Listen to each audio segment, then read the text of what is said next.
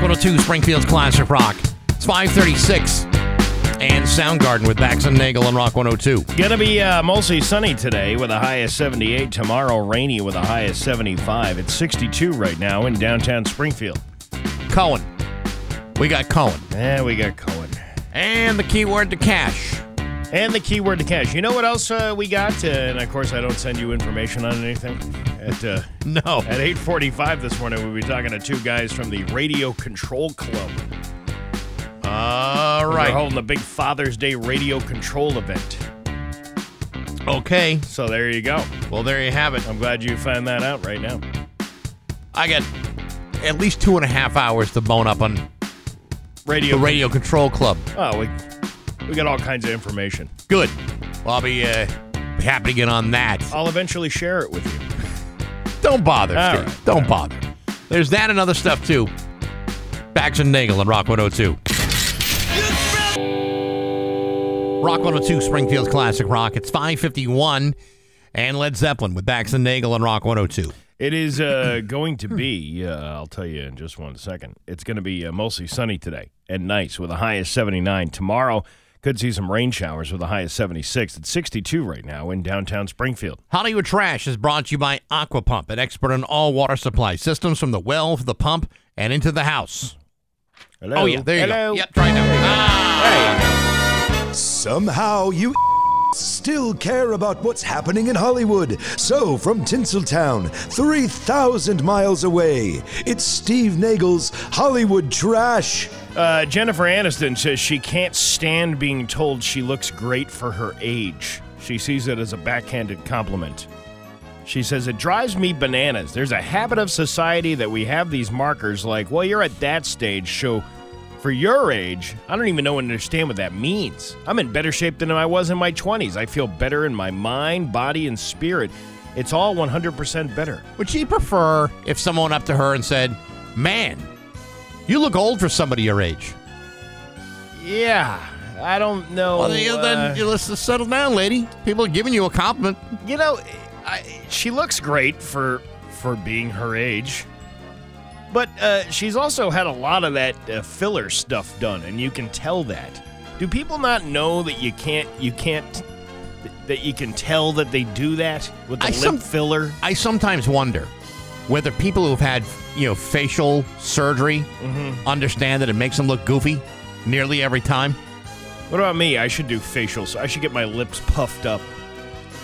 I don't see that working for you. You don't see that? So I look like this all day? Do I look like constant duck face? No. No. I don't see it. American Pie co-stars Jennifer Coolidge and Eddie K. Thomas. He was the one that had the affair with Stifler's mom. That's correct. This story starts out awesome, but it doesn't end the way you want it to. Jennifer played Stifler's mom, the sexy MILF, and Eddie played Finch, the high school senior she had the carnal relations with. But here's the sad part. They didn't actually do it in real life. She said, I wasn't the love of his life. He had lots of girlfriends. My bedroom was across the hallway from his. Did anyone really expect that they were doing anything else but acting? I don't know. I guess maybe offset. You're like, you know what? After the movie's done being made, what are we going to do now? I don't think it works that way. We have a sequel to make. We have 2 sequels to make. We got to ramp this up. Yeah. I'm going to guess, though, that like even in your adult films. Yeah. Like after all is said and done, you're just sitting around drinking coffee. You're not going off and having more sex. You're not? No. No. Listen, you've had it all day. Well, what if I want to have it all day long? I'm saying after like a 7-hour shoot. Oh, yeah, the last thing you want to do. The last thing you want to do is have more of it. It seems like everybody's trying Ozempic these days to lose weight, but nobody's fessing up, and Amy Schumer is tired of it. Because, when you want an expert opinion on somebody, you ask Amy Schumer. On a recent episode of Watch What Happens Live, Amy said, quote, everyone has been lying, saying, smaller portions, like, shut the F up. You're on Ozempic or one of those things, or you got work done. Just stop. Be real with people. When I got lipo, I said I got lipo. Amy actually tried Ozempic for herself, but it wasn't for her. I was one of those people that felt so sick I couldn't play with my son. Maybe your son doesn't really want to play with you. Yeah, maybe he's looking for other people to play with. Maybe he realized his mom was... Hey, my mom's Amy Schumer? Oh, God. This is hell on earth. When your kids don't find you funny. Right. Yeah, when you can't make your kid laugh. You might want to rethink your next movie. In the new Netflix docuseries, Arnold Schwarzenegger and Sylvester Stallone dive into their race to be the biggest action star of the 1980s. Stallone says their rivalry got so heated that, quote, "We couldn't even stand to be in the same room. People had to separate us." Who is that? That's a very poor Sly Stallone. Oh, yeah. They're good friends now. Stallone is even willing to admit that Arnold was better. Quote, "He was superior. He had all the answers. He had the body.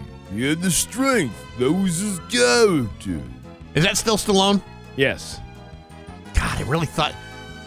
I must be off track. I actually thought it was actress Talia Shire. That would have been a good second guess. She's playing Adrian. You know, she's Francis Ford Coppola's sister. He had to go, "I had to get my ass kicked constantly, whereas Arnold never got hurt that much." And I'm going, "Arnold, you could go out and fight a dragon and you come back with a Band-Aid." Still Stallone, right? Yeah. Okay. Now I'm getting used to it. And then Schwarzenegger goes, "I don't understand what you're saying." Could you understand this guy? Yeah.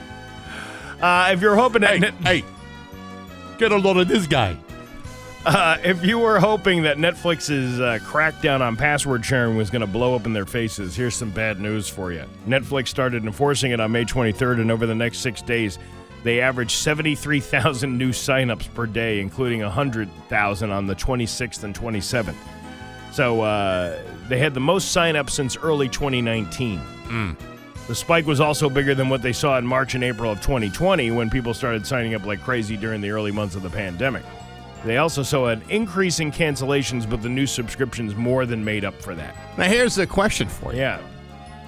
So I got a Netflix account at my house, and I got the same Netflix account at the camper in New Hampshire. Yeah. Am I in violation? No, you're not in violation. It's your account. Well, then how can they tell it's my account if it's two IP addresses in two different areas if I'm sharing the thing? What I'm telling you is they can't tell. They know everything about you. I don't think they know everything. So, let's see. I don't know about this. Metallica's performance at a UK festival last week was so loud it could be heard 15 miles away. A new sound system might be to blame, with 288 staggered speakers meant to immerse the entire audience. 288 speakers? Yeah. Meanwhile, you had 15 residents around the old location of the Still couldn't handle a little bit of acoustic music coming out of the door or in windows. Oh, yeah, I remember that. I remember that, too. Ridiculous. People like to complain about stuff. Don't they ever? And Kim Kardashian played a trick on her friends by slapping on a bunch of makeup to make herself look funny. Really? Yeah. She must have had something to say. Oh, my God. The last time I was slapped on this much makeup was when Ray J gave me brown clown mouth and that sex tape you can purchase on YouPorn for $39.95. And Caitlin? Well, I never got that done and dirty with your mother, Chris Kim, but I once gave her some baby battered buttered biscuits. Mm-hmm. Little feline disrespect from behind.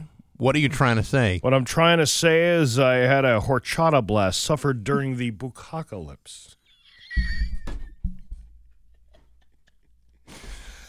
Did you ever see that movie, Bucacalypse Now? No, the horror. I love the smell of hairy palms in the morning.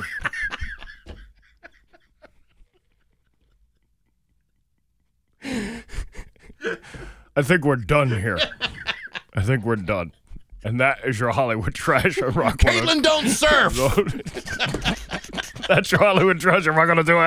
LPN and Direct Care Workers, the Department of Development. Brought to you by Rocky's Ace Hardware, your grilling headquarters. Weber, Big Green Egg, Uni Pizza Ovens, and Traeger wood-fired grills. Hey, good morning, sports fans. How the heck are you?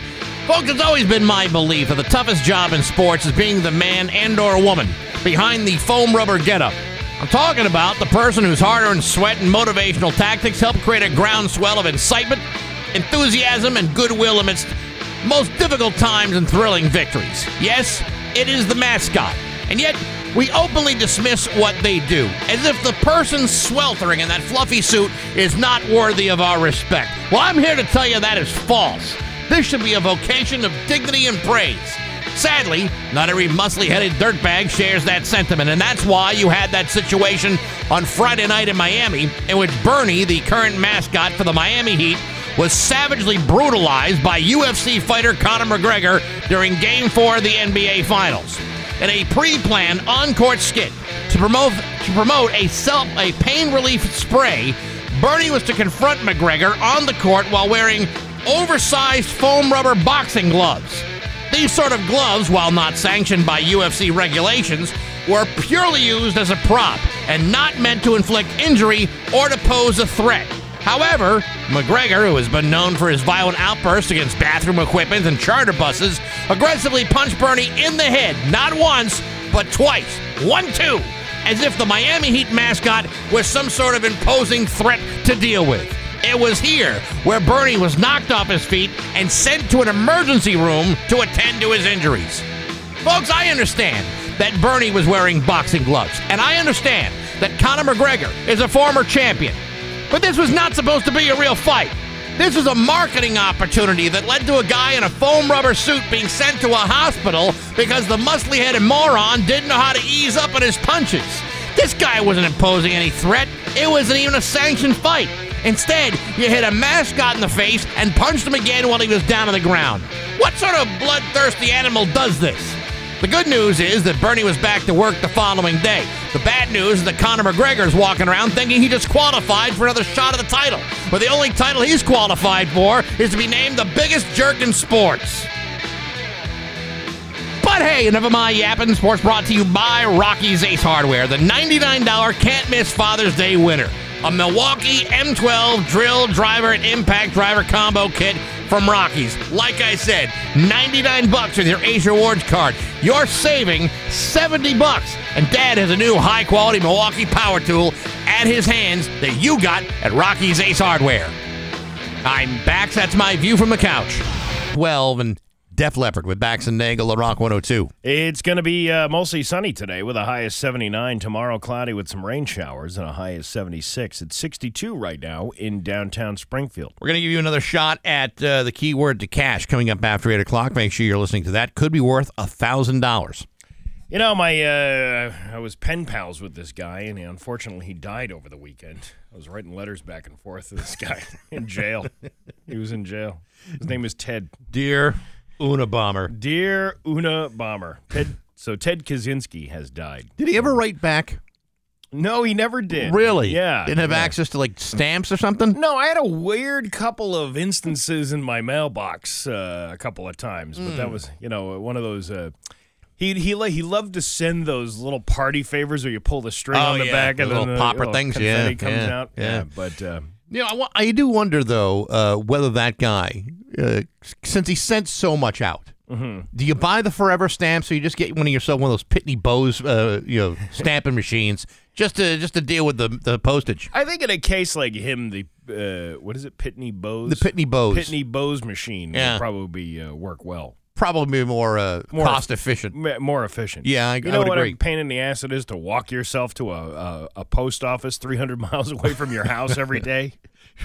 300 miles away from your ramshackle shack out in the middle of nowhere. Can you imagine you getting halfway to the post office and realizing you left your stamps at home? Damn it. The carnage could have been a lot worse if he hadn't left that stuff at home. But Ted Kaczynski, who was in a Supermax. He was in that Supermax out in Colorado where you just live in a cell and you don't really have anything other than the cell. And you're in there for 23 hours a day until they take you outside. No opportunities to make friends or socialize? No, I believe Johar Tsarnaev can't hear him through the wall. Oh, yeah. But then he was transported to a medical facility a few weeks ago. So you know that he was probably on his way out. whatever he had. You would think that a guy who's spent that much time outside in the fresh air, away from all the rigmarole of everyday life, would probably be a little bit more healthy than he allowed himself to fall into. Well, apparently not. Apparently it was that prison food that really did him in. I mean, in between writing, chapters of your manifesto, I would think you probably want to get a little bit of exercise and go for a walk just to clear your head of all the insanity. You know how it goes. Do you ever experience writer's block when you have that kind of ideology? My biggest problem is I always find the first page to be the hardest part about writing a manifesto. Yeah, right. It's like, how do you even start? I mean, you start the, am I Ishmael? No, that's been used before. Well, yeah. In the beginning, there was nothing. No, that's been used before. Let's try to trash that. All of this stuff. I can't come up with one thing. But Ted Kaczynski's dead, and nobody really seems to be that upset about it. Everyone's upset about it. Nobody's upset about Ted Kaczynski. He killed a bunch of people. His own brother turned him in. Now, you've got a brother, right? Yeah. Can you see your brother turning you in if you committed a crime? Or, reverse it, if your brother were committing crimes, like real bad ones, would you turn him in? Absolutely. That's what heartbeat. I would turn him in, and then I would sit there in the court and go, yeah. Look who's not coming to dinner tonight. Mom liked me best. Yeah, right. The downtown, let's change gears here without even using a clutch. We'll just go right into another gear. The triathlon over the weekend. There was downtown Springfield was popping. Hot popping. And I did what I would normally do in a situation like that and stay as far away from Springfield as I possibly can. It was the winner's first triathlon. The second place finisher signed up the day before the race, and the winners of the relay team recruited their swimmer kind as an afterthought, knowing he had not competed since high school. This is the article from Matt's Live. Okay. Organizers, city officials, and competitors, whether they finished first or 1,001st, declared Sunday's inaugural Western Mass Ironman 70.3 triathlon a success and said the quirks just added to the fun. Oh, yeah, the poo in the water. Yeah. Man, that was the best part. Poo in the water, the foul stench of burning Canadians. 36-year-old Jessica Turnick of Ottawa said it was a well-rounded, great race. Who finished first in the women's division with an unofficial time of 4 hours, 51 minutes, and 5 seconds. We like to try different places, and it's quite lovely here. Can you imagine doing that for 5 hours? Oh, God, I can't imagine doing it for 5 minutes. Some 1,400 people registered for the event, which started at 6 a.m. with a 1.2-mile swim down the beautiful Connecticut River. Oh, it's breathtaking. Beautiful. You know who finished? Who? Mayor Will Reichelt. Oh, he did? Yeah. What was his time? I don't really know what the time was. I know he posted, I don't know. He posted a picture of himself crossing the finish line. And the thing about it is, and this is not to, badmouth the mayor of West Springfield by any stretch of the imagination. Yeah. But he's crossing the finish line. See? Oh, his time. Oh, yeah, you can't really read the time. Anyway, he's crossing the finish line, and my first thought is he crossing the finish line, or is he going through it in the opposite direction in reverse at the starting line? He could be doing that. You know what I'm saying? Yeah, I see what you're doing. Let's just say the race goes off at 9, and at 9:01 he has Ed Sullivan snap the picture of him going in reverse and looking like he's finishing. I guess you could do that. That's what I would do. Yeah. Sure, avoid all that stuff like swimming in sewage. And I don't believe that. Breathing in smoke. I don't believe that for a second. Have you ever seen Ed Sullivan try to work a camera on an iPhone? He's the only guy. What is this? Hacha Hu Yi? Who is he? He's he. He's the only guy in the world who still has a cap on his iPhone. Yes. What's this whatchamacallit here? Now, what do I press? I don't know. While holding the one end of the tape at the finish line, Mayor Dom said he couldn't have been happier with the excitement and tourism dollars that the Ironman brought. I mean, there was 1,400 runners, and then you had to have at least that many people watching, cheering them on. Yeah, maybe more. Yeah. I think it was really exciting to have that. I hear the Bruno Mars show was phenomenal. I don't know how the Amy Poehler, Tina Fey show was on Thursday. I heard that went very well. Did it? Yeah. Yeah, that's good. That was a very funny show. that anybody who went and saw that. The Bruno Mars show. Supposed to be terrific. Supposed to be fantastic. That was 2 shows he did, Saturday and Sunday. And then you had this thing on Sunday morning. Then you got Mayor Dom Dom holding up the tape at the end. Mm-hmm. Yeah, come on in. Love your tourism dollars. Come on, meatheads. Ka-ching, ka-ching. Yeah, I bet you love swimming in that pool water for about 1.5 miles, huh? That's called Uptown Funk. Bruno Mars sang about it last night at the Mass Mutual Center.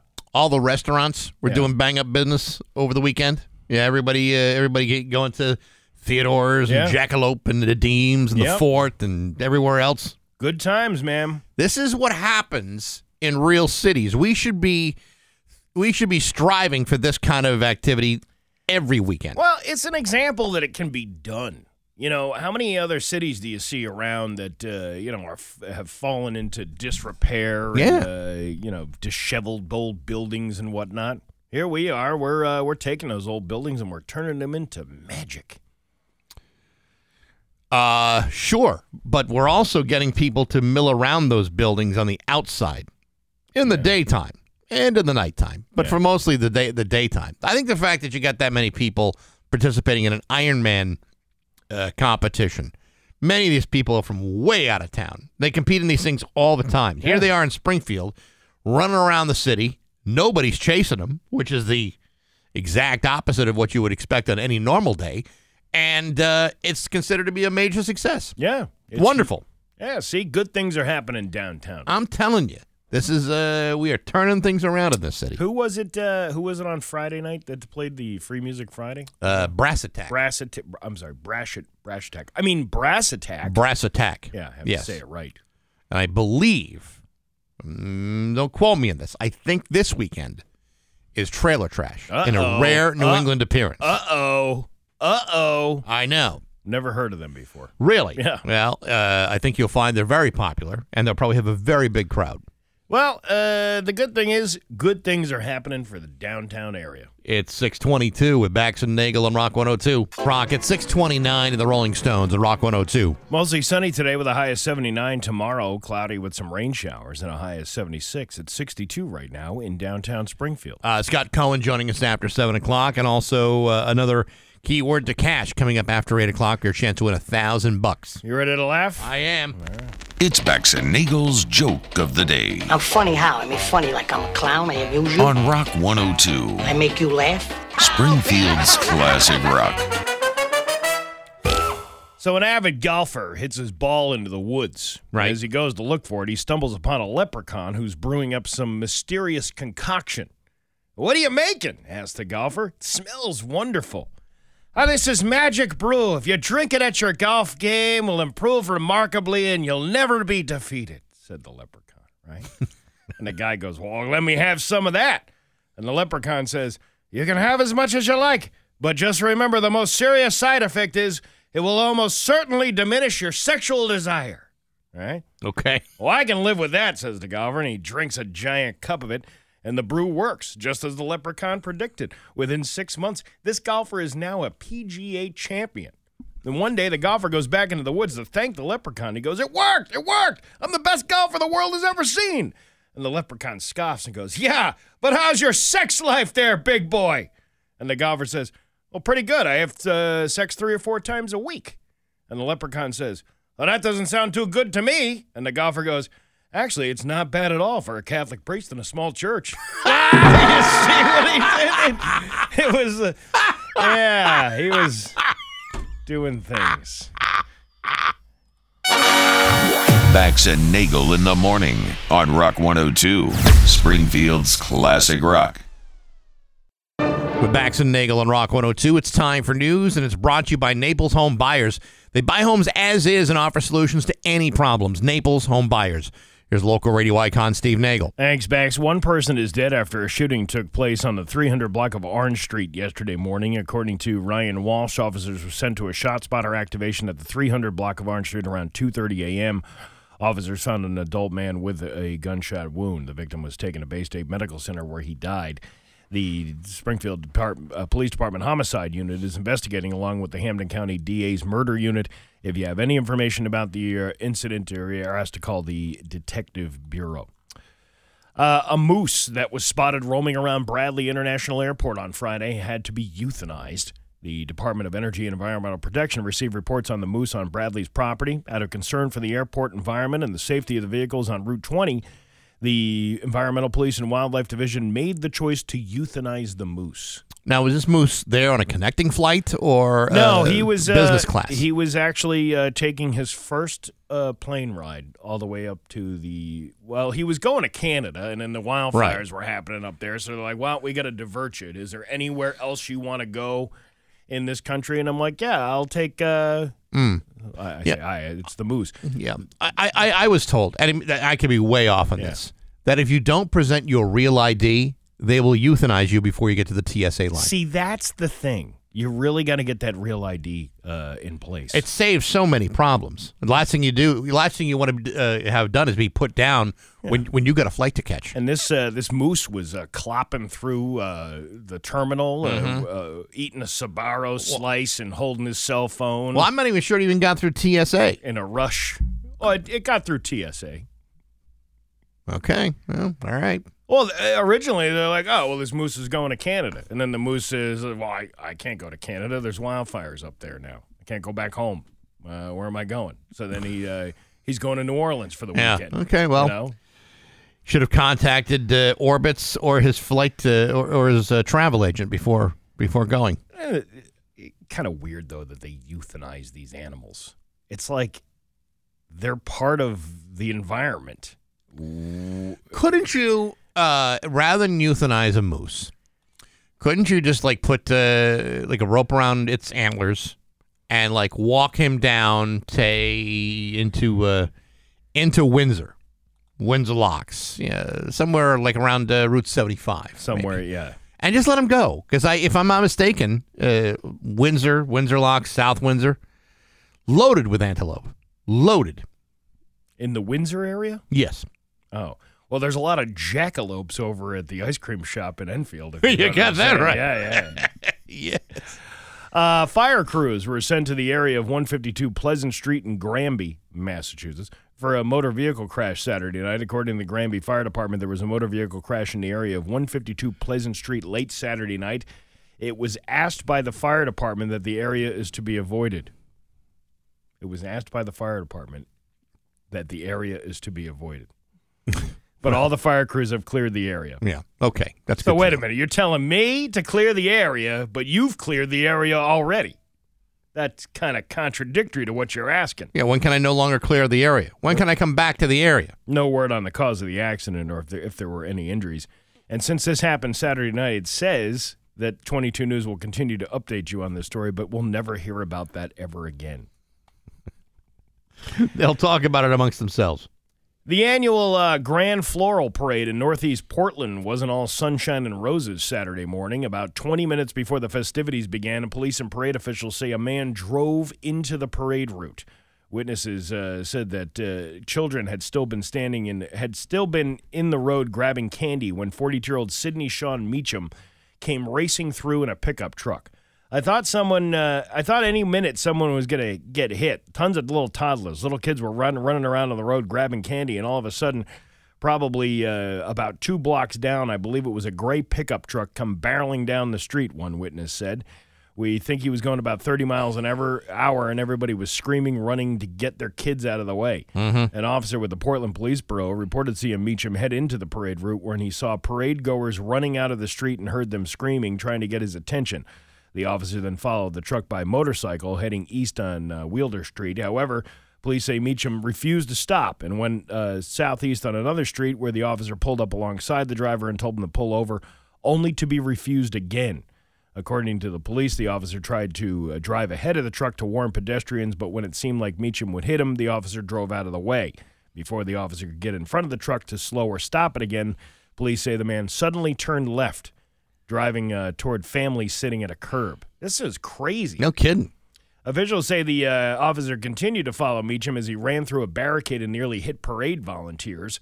The truck then left the parade route but continued to elude police until officials say Meacham finally stopped at the intersection of North 24th Street. Police arrested Meacham, who now faces charges of recklessly endangering another person, but no word on why he did that. Was he drunk? Doesn't say. He doesn't. He was driving without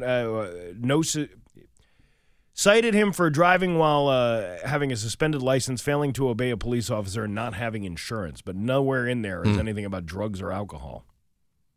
Well, that sounds like he's just being a jerk. It sounds like he was being a jerk. I mean, I think you either have to be drunk or mentally ill to be doing something like that. Through a parade. I mean, listen, everyone's supposed to be enjoying themselves innocently at a parade. A recent donation to a Boston thrift store prompted a hazmat response last week. Boomerangs, a store on Center Street in Jamaica Plain, received a donation of a small lead container with a screw top last week, which was recognized on Thursday by an employee as a, quote, antique lead pig, which was once used to transport radioactive materials. The store's manager wrote on Facebook, the store's staff contacted Fenway Health, which owns the store, as well as the Boston Fire Department and the hazmat response team. Hazmat responders determined that while the object had been used to hold the radioactive materials that is usually powdered, and it did contain low-level type A radiation, it was perfectly safe. There was nothing wrong with it. But a lead pig? I don't know. That's is that what they call them? Lead pigs? I guess so. And I'm picturing a pig in my head, like a statue of a pig. Is that what it is? Doesn't show a picture of what this thing I know. is. I think it's a... I've never seen one. I've never heard anything referred to as a lead pig. A 22-year-old man in Indiana named Frankie Rosa was arrested last week after shooting at a mouse outside. His neighbors called the police when they heard the shots, and then they saw Frankie squatting down in the front yard. Frankie admitted he was outside shooting at a mouse that was caught in a trap. This guy's kind of... Shooting at the mouse that's caught in a trap? Why don't you just get rid of the trap? Well, apparently he caught the mouse inside and then brought that and the trap outside and shot it. He was trying to finish it off. Kind of redundant, It's isn't a it? little dark, Frankie, don't you think? It's real dark. And, he's... little dude's in a trap. He ain't going anywhere. I don't think he needed to be shot at that point. I think he could have just slowly died out. Oh, maybe he's just trying to make the mouse not suffer. But Frankie's in trouble. Then you don't leave the trap. The trap is meant to make the mouse suffer. But Frankie's in trouble because a neighbor says that he and his 8-year-old son were outside at the time he fired the shot and was shooting in their direction. He was arrested for criminal recklessness, which is a felony, possession of a controlled substance, possession of narcotics, and dealing a controlled substance. Yeah, I would have to imagine you'd be on drugs if you want to shoot at a mouse. You'd also have to be a very good shot. The mouse is very small. Yeah, I would use a BB gun for something like that. I wouldn't necessarily go for the 9mm. You're just wasting ammunition at that point. How do you even know there's a mouse left after you shot that? There is no gun? mouse left. That's one way of emptying the trap. Your Pioneer Valley forecast today, going to be sunny with a high of 79. Tomorrow, cloudy with some rain showers and a high of 77. It's 63 right now in downtown Springfield. I'm Steve Nagle, and that's the news on Rock 102. Aw, yeah. Rock 102, Springfield's Classic Rock. It's 6:51. And Stone Temple Pilots on Rock 102. It is going to be a nice day today. Sunny and a high of 80. Tomorrow, not so nice. Cloudy with some rain showers and a high of 77. It's 63 right now in downtown Springfield. Brand new episode of Baxi's Musical Podcast today. Went up around midnight. It's a conversation with drummer Larry Myslovic. Larry Myslovic played in a band called Skafish. This is the first punk, new wave, and avant-garde band in Chicago back in 1976. It's a phenomenal story of that band, but he also played in the touring band with Iggy Pop for 2 years. Unbelievable stories from Larry. He's one of the world-class drummers, and you can check that out wherever you find podcasts. All brought to you by Z&M Home Buyers. Find them online at znmhomes.com and Rock 102 Springfield's Classic Rock. I'm watching a TikTok video the other day. Yeah. And, obviously, when I'm watching a TikTok video, I become highly suspect of whether the information is true or not, just because it's a... Assume it's not. Well, I'll assume it's not, only because it came from like an NBC affiliate was doing a story. It was a story from an NBC affiliate somewhere. I don't know if it was like New Mexico or whatever. And they were talking about this drug called Ibogaine. Have you ever heard of this before? No. so I started doing some research on this. Basically, the kid was saying in the story that they were doing was he was addicted to opioids, and he went to Mexico to get this drug called Ibogaine because it's illegal here. It's like an African based root. It was some kind of root substance from a root plant out there that you can get from it. And but you can't get it here. You can't get it here because it's Okay. under the Schedule 1 of lists of drugs you can get. But they're saying that like this stuff like cures people almost instantly of addiction issues. That Wow. it takes away the withdrawal symptoms, and it also takes away your desire to want more heroin or more opioids or any other kinds of, pills, whatever method you're taking it in. Sure. It makes you not want to take it. And it's like a hallucinogenic type of drug. But it's been used, the substance has been used in Western medicine since the 1860s.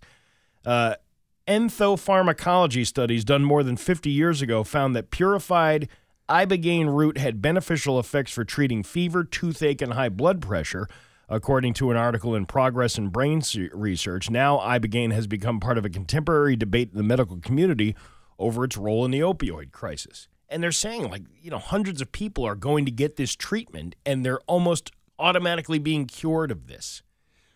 So is the FDA looking to do trials on this stuff, or are they talking about even discussing the idea of some sort of research? No, that's the thing. It's because the pharmaceutical companies pretty much run everything in this country, and you'll never see that become delisted from the Schedule 1 list. Well, Jesus.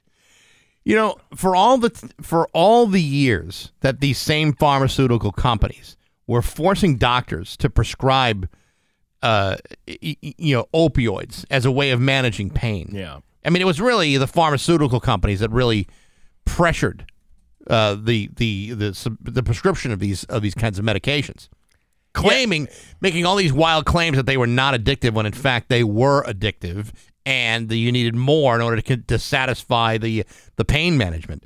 To think that they would turn their back on a potential to reverse the damage that they have done as a result of this, that's crazy to me. Yeah, the National Institute for Drug Abuse considered a clinical development program to evaluate the safety and potential efficacy of Ibogaine in the 1990s, according to the agency. It also tasked an independent expert panel to, quote, advise on the merits of pursuing a directed clinical program on Ibogaine. According to NIDA, the panel reviewed preclinical pharmacology, toxology, human efficacy, and safety of Ibogaine. Ultimately, the most panel members did not endorse the program, so NIDA ceased its research efforts. So they stopped, researching it. But that has not completely stopped the research. There's other countries that this is legal in, and the results are promising for people who have severe addiction to opioids. Well, here's the good news. Them stalling on this now does not mean that they will stall on this forever. If there's pressure from, let's say, you were to write your congressman, for example, that you would like to see this kind of stuff at least tested here in the States to find out whether it's safe and whether the claims that it cures opioid addiction are accurate. 700 patients, 91% success rate in keeping people off opioids for longer than 3 years. Wow. That's a pretty good. That's a pretty good stat, right? But it would be a better stat if we had that evidence here to prove it. Yeah. Well, I guess we'll never know. We'll just have to keep taking it from the FDA. It's 6:57 with Bax and Nagle on Rock 102. Want to know what it sounds like to win $1,000? Thank you, thank you, thank you, thank you. My God, I can't believe it. You could be next. It's Keyword to Cash. Oh, yeah! Get details at rock102.com. There's enjoying summer, and then there's really enjoying the summer. as a Dunkin' Rewards member. Because Dunkin' Rewards members get a $3 medium Dunkin' Refresher every day, all month long. You can get the strawberry dragon fruit, mango pineapple, or the raspberry watermelon Dunkin' Refresher. So if you thought summer couldn't get better, well, just join Dunkin' Rewards. And if you're not a member, just join the app today. Dunkin' Rewards. Save them, stack them, use them how you want. America runs on Dunkin'. Limit 1 per member per day. Additional charges and terms may apply. Exclusions may apply. Participation may vary. It's a limited time offer. If you're injured in an accident, don't make a mistake that can cost you money. I called Mark E. Salomone. They got me way more than what the insurance company offered. Tell them you mean business. The Salomone Advantage is on your side. Call 1-800-WIN-WIN-1. At Trinity Health of New England, Axe's View from the Couch, brought to you by Rocky's Ace Hardware, your grilling headquarters, Weber, Big Green Egg, Uni Pizza Ovens, and Traeger wood-fired grills. Hey, good morning, sports fans. How the heck are you? Folks, I don't know if you're aware of this, but the internet is loaded with bottom-feeding, low-life scum, desperate to have their poorly chosen behaviors become pointless viral sensations. Whether it be on your TikToks, your Instagram stories, or on your YouTubes, acting like a belligerent jackass is the calling card for a shocking number of trolls, hacks, jerks, and jackasses. For example, I present to you YouTuber Alex Stein of the Blaze Media YouTube channel. On Saturday morning, Alex Stein confronted WNBA star and former Russian prison inmate Brittany Griner at the Dallas airport.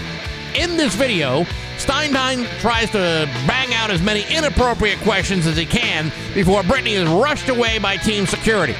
Among the questions that he was able to ask were whether or not she had sex with Vladimir Putin to get released from Russia. He also asked whether she wanted to boycott America still, and whether she thought the Russians made a good trade. Needless to say, Brittany Griner did not answer any of these questions, nor did she seem to find any of them amusing. What it did do, however, is provoke the Phoenix Mercury, her team, to adjust the future travel protocols to ensure that nothing like this ever happens again. Here's my problem. Brittany's only crime here was that she tried to take an illegal substance like hemp oil and smuggle it into a communist country. What this young man has done has taken the opportunity to humiliate this poor woman, put it on video, and spread it around social media for his own dubious intentions. And under normal circumstances, I would totally respect that. But his methods are completely pedestrian, half-rate, and mean-spirited. He has also ruined these sort of ambush-style confrontations for the rest of us by forcing teams to reconsider other methods of getting to their connecting flights and departures. In other words, thanks for nothing, Alex Stein, for making everybody else's job so much more complicated. But hey, enough of my yapping. Sports brought to you by Rocky's Ace Hardware. Bacon and eggs on the Blackstone. The Blackstone 4-burner outdoor griddle is $500 all month at Rocky's. Plus, you got the Blackstone breakfast kit free. Breakfast goes outdoors with the Blackstone griddle from your neighborhood Rocky's Ace Hardware. I'm Bax. That's my view from the couch. Rock 102, Springfield's Classic Rock at 7:10, and Stevie Nicks at Bax and Nagle on Rock 102. It's going to be sunny today with a high of 79. Tomorrow, cloudy with some rain showers and a high of 77. It's 63 right now in downtown Springfield. What a breathtaking joy to welcome him back. You could have just ended with breathtaking. I know, but I'm just trying to sell the sizzle. It's Scott Cohen. Good morning, Scotty. How are you? Good. The three of us have something in common. Neither of us swam in the Connecticut River on Sunday. Whoops. You know, I know the Ironman is a big deal. You know, it's a big event. Yeah, they do these things all across the country. It's not for the faint of heart. Hell especially no. ours. Especially here. Where you've got filthy river water. Yep. Loaded with 50,000 gallons of human waste. Then you have people running around the city. Yep. Without being chased, in terrible air conditions, and then you got to go on a bike. Thank God, we got all those new bike paths on the streets of the city. Because I don't know what we would do without them. I got to tell you, I give everybody credit for putting the event together because I guess it was a tremendous success. But yeah, I mean, it's like just like you guys. I mean, listen, we all have our fun with this, but swimming in the Connecticut River, There's people in there all the time. I guess. They're doing what? Yeah, they're out there. They're not moving. They're out there. They're out there. Yeah. But yeah, I guess. Hey, always look on the bright side. At least they didn't bump into one of those poor individuals. that we know. I wonder what the under/over on that was. I don't know. No pun intended. Yeah. What are the chances you're going to find someone who's been in there for a few years with concrete shoes? Hey, it did bring a lot of people to the city of Springfield. Sure. For the weekend. It did, of course. Yeah. And Bruno Mars. And you guys, I heard you earlier talking about how'd the Tina Fey thing go. Yeah. I had somebody who I know who went, and they said it was amazing. Yeah. And then you got Free Music Friday on Friday. So everything worked out. Everything was good. Everything was good. All right. So far be it from us to cast shadows. Oh, and by the way, Will Reichelt, the mayor of West Springfield. I heard that. To me, I think that could be one of the most impressive things out of the whole deal. That's a lot. Yeah. That's all. I never knew he was such an athlete.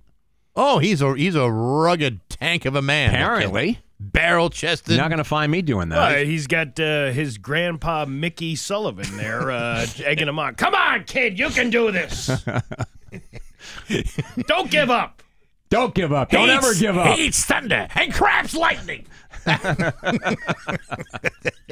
All right, let's talk about something that is far less impressive. Okay. The Boston Red Sox still in last place. They're 500, but barely holding on. They've had some terrible, terrible games here. Terrible. And almost to the point where you almost look at what they've accomplished in the last 3 weeks, and you say, how are they still 500? How are they managing that? Eddie, when it comes to the Red Sox, it's not a competition. It's just an exhibition. Please, no wagering. No wagering of any kind. I mean, I know we're not even halfway through. Not halfway through. And you're in the toughest division in all of baseball. Yep. But you're playing like straight up garbage. And even your stars aren't playing well. And, a guy like Chris Sale, let's... Put on the 60-day... DL. At what point does Chris least surprising headline of the day, right? I know. I mean, he has not had a single season healthy that I can recall. Yep. Since he's been here. I mean, it's every year since he's been here. And listen, the fact of the matter is the reason why they're performing the way they are is because they're just not that good. Chaim Bloom it's his job to put a good team together. They let you knew what was going to happen with Sale. You knew that we were going to be in this situation.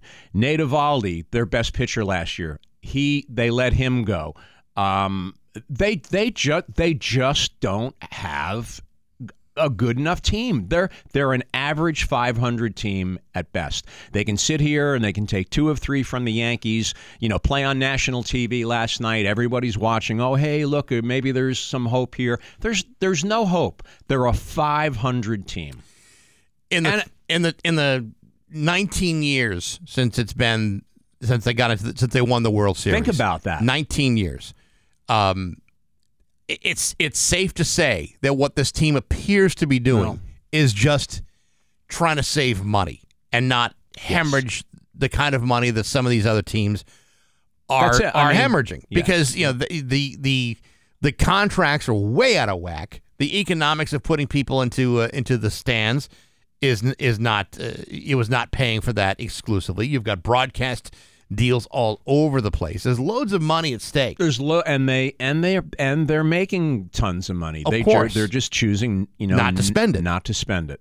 And as soon as everybody gets, there should, I think, we're kind of beyond the outrage at this point. As Bill Belichick always says, look, it is what it is.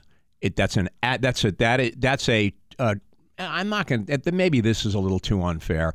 It's a AAA and a half team. They've got a handful of really decent players every once in a while. You'll get a start from Brian Bayo like they got last night. They're just not that good. Yeah. We just have to just enjoy it for what it is. Enjoy the wins, suffer through the losses. They're not going anywhere. This week, the Patriots are going to bring in DeAndre Hopkins. Yep. And wide receiver. Bill Belichick is pretty high on this guy, but Bill Belichick loves this guy. Yeah.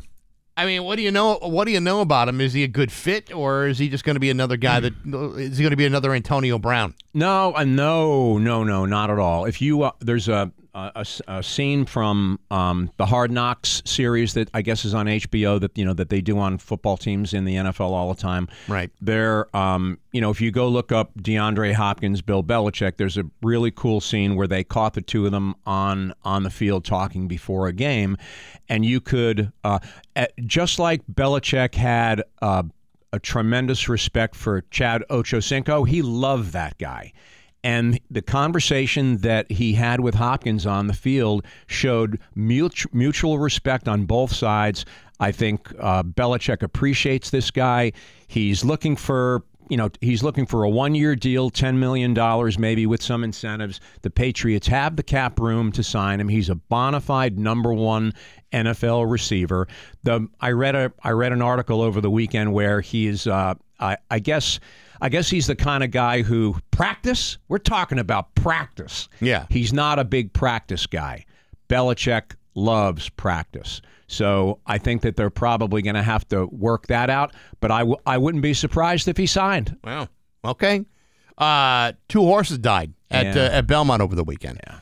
I know it's not at the same numbers that Churchill Downs is having, but clearly there's something going on here. You have 2 horses die in back-to-back races. Back-to-back races. Which is really bizarre, but nevertheless, that's now 14 horses that have died in a month and a half. The Arby's next to that racetrack is like seeing the best business they've ever had. Absolutely. They had their 2-for-1 sale, buy one, get one free. They get the horsey sauce. They do. Yeah. So every single Triple Crown race day this year, the Derby, the Preakness, and the Belmont, a horse died on the same racing card as the Triple Crown race. That's never, ever happened before.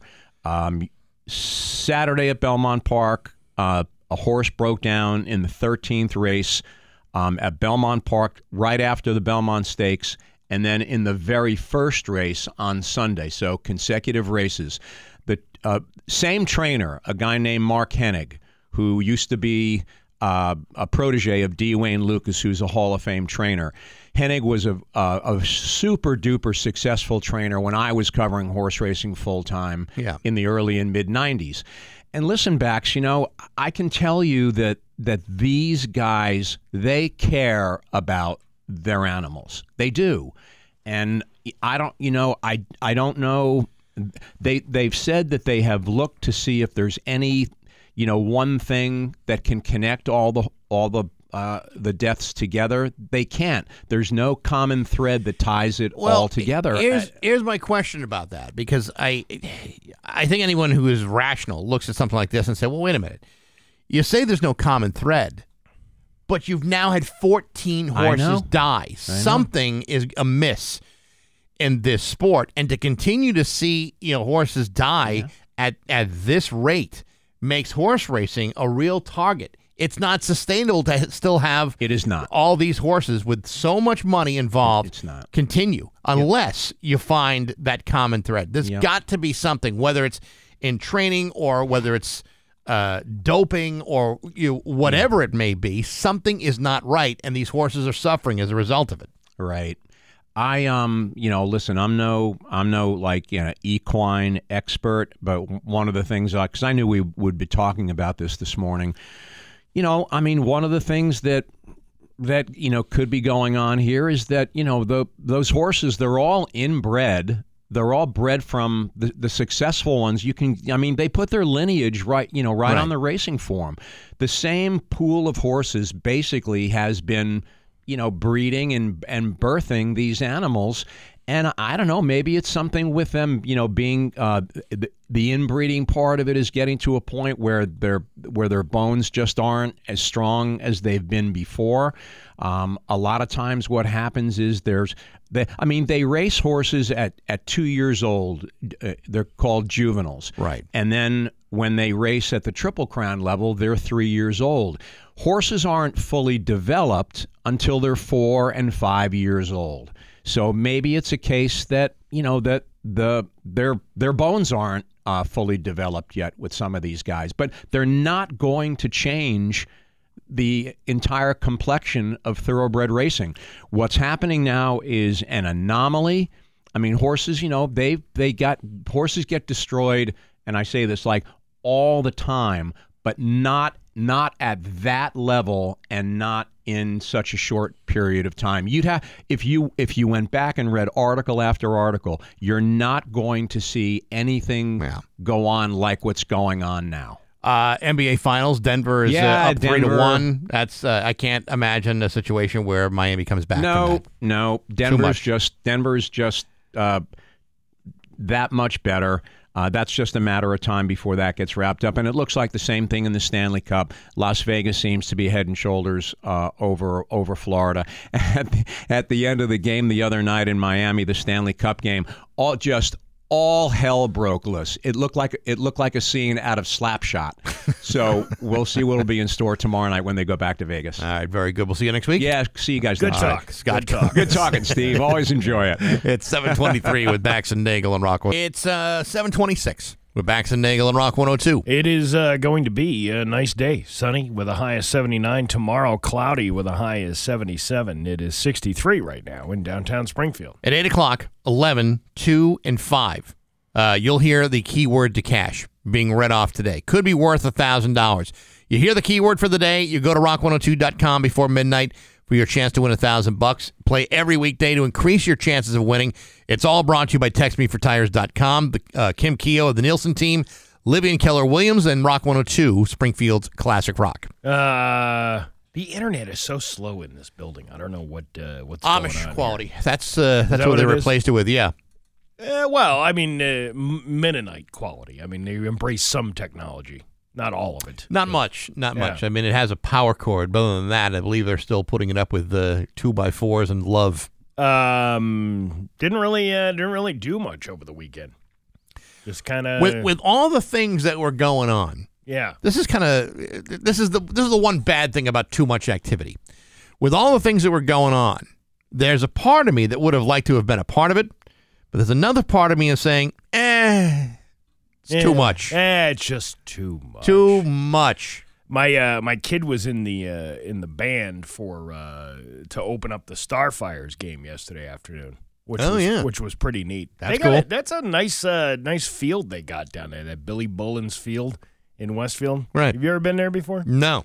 It's they used to play the old time baseball there. Remember Bill?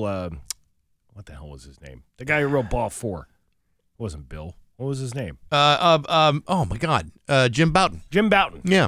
They used to have that old timey baseball there. Yeah. And they got these in the stands now. Last year they didn't have these, or I don't remember having them. They got these seats. They're like they're on the bleachers because they're cement bleachers. Yeah. But then there's these little plastic like butt seat things. I like a plastic butt seat thing. I like it too. Yeah. It was actually very enjoyable to watch a game that way, as opposed to sitting on hard concrete the entire time. I mean, you're still sitting on a hard piece of plastic, but it's a little bit more comfortable, a little more supportive. Well, you can put your back. Yeah, that's the good thing. But they do a nice job at those Starfires games. Yeah, since we moved to Hamden, this is so stupid, but we do it anyway. Since we moved to Hamden, we go downtown less. It's only a 25-minute drive. Downtown Hamden? No, from downtown Hamden to downtown Springfield. It's not really a long drive depending on where you go. But it's like, it's so far. It's so removed from everything. Oh, I'm sorry you live so far away from civilization that it's hard for you to go out. I mean, Jenny was at her at the graduation ceremony at the school that she works at, and we went to Nadim's on Thursday night. But the only reason we went to Nadim's is because we were already down there. Right. So we almost have to be in Springfield first before we say, well, let's go downtown, which is ridiculous. It's like a ridiculous mindset. We should be able to go downtown whenever we damn well feel like it. You get you get comfortable in your little you're out in the middle of nowhere. You do, and it's pointless. You know, when we were living in Springfield, we go downtown all the time. All the time. We were always down there. And now look at us. Now it's like another world away, isn't it? We're like hostile suburbanites who wouldn't dream of going to the big city. You could probably make it to downtown Springfield in 15 minutes from your house. Probably could. Yeah. Yeah. And here you are complaining about that. Yes, you're absolutely right. I just can't get up off the couch to get in the car to drive all the way, a 15-minute drive. It takes me at least 40 minutes to get anywhere, right. So it really doesn't matter. Oddly enough, we'll drive to Evan's Egg House in Ludlow on a Saturday or Sunday morning without batting an eye. But you have the idea of going into downtown Springfield, which what's like another 5-10 minutes away? Just do it, man. I know. I mean, I don't even know why we do this, why it's so difficult. There's so much to do down there. Yeah. There's tons. Yes, and yet there is. We're too lazy to go down there. You'd rather go to Ludlow, where they want to ban books. We'll Please. talk about that coming up in a couple minutes. It's 7:30. News is next to Rock 102. 4 with Bax and Nagle on Rock 102. It's time for news brought to you by Gary Rome Hyundai. Go to Gary Rome Hyundai today. Get 0% financing on select models. Here's local radio icon Steve Nagle. Thanks, Bax. One person is dead after a shooting took place on the 300 block of Orange Street Sunday morning. According to Ryan Wallace, officers were sent to that area for an activation of a spot shotter around 2:30 a.m. Officers then found an adult man gunshot victim. The victim was then taken to Bay State, where he later died. The Springfield Police Department Homicide Unit is investigating along with the Hampden County DA's Murder Unit. If you have any information about the incident, you are asked to call the Springfield Police, or you can text the tip as well. I'm trying to get this story up here. It was like a hazardous material that was found in some park around here. Really? Yeah, well, we'll never find it. That's all right. I couldn't get it. Let's go over to Ludlow. At the center of the debate about books in Ludlow is contention over what some are describing as, quote, sexualized content for students in public schools. Mm-hmm. Much of the focus is on books on the shelves at libraries for elementary and middle school students, and depending on who you ask, a proposed book policy is either about removing literature with sexual references or excluding materials about LGBTQ topics. The policy itself has come under question since the school committee member who introduced it in May says he found it with a Google search and apparently copied it from the Central Bucks School District in Bucks County, Pennsylvania. Well, that's how most policies are written. You just copy and paste them from a Google search. Now, isn't it interesting that this is an educational type of idea about the whole book thing, and yet here he is, Well, I haven't gotten to him. Violating, copyright infringement? I guess so. Joe Diaz, a first-term member of the Ludlow School Committee, said he found the policy with an internet search and did not have an attorney vet it. Parents at the most recent Ludlow School Committee meeting argued that books in Ludlow schools contain graphic content they labeled pornographic. Over the past few years, a debate about books has ensued across the country. In some states like New Hampshire, divisive topics such as race and gender are outlawed, and the penalties include educators losing their teaching licenses if they fail to follow the new rules. A lawsuit by New Hampshire teachers is challenging the legality of that law. The proposed book policy in Ludlow also has its penalties. Under Diaz's proposal, teachers who do not follow the policy could be disciplined or fired. A history with a group called Mass Resistance in Ludlow has also made people uncomfortable with the tone and direction of the debate in town. The group, a self-described pro-family activist organization based in Waltham, wrote a 13-part series of articles in June of 2021 that accused teachers at Ludlow's middle school of pushing radical LGBTQ and sexual agenda on students. I hate to break it to you, but if you feel like your teachers are brainwashing your kids, they can't even get half of them to do their homework. What do you think you're going to brainwash these kids? Listen, I think most parents know their kids well enough. Yeah. That even if you brainwashed them, they'd probably find a way not to do what you're asking them to do. Right. The founder and director of Mass Resistance, Brian Carmenker, told Mass Live that he does not believe students should be taught LGBTQ subjects in middle school and compared members of the queer and transgender communities to having a, quote, mental illness. We don't consider transgenderism to be anything, Carmenker said. It's like a mental illness. It's dysphoria. In some ways, it's a sexual problem that people are having. Medically speaking, that's what it is. People are not born in the wrong body. The views held by Carmenker and Mass Resistance are not in the minority nationally speaking. According to a July 2022 study by the Pew Research Center, among U.S. adults overall, 6 out of 10 say that a man or woman is determined by their sex assigned at birth. However, the idea that transgender people suffer from mental illness is considered to be outdated by medical experts. Yeah. So they're saying, going back to this book ban thing, because Right. that's just how they feel about things, even though the policy would give the board of elected officials the final say on selection and purchase of library materials, Diaz insists it's not a book ban, as other states and communities have called them. Well, if you're preventing a book from being Right. put into a library, that is essentially a ban, isn't it? I think we go back to the argument that was made last week. If you are trying to establish guidelines on which books go into which library, you got 4 different libraries, 4 different schools, 4 different age groups in Ludlow. Yeah. If you're trying to establish guidelines of which books go to the high school library as opposed to the elementary school library, that's one thing. If you're talking about eliminating certain books from all schools based on their content, that's another thing.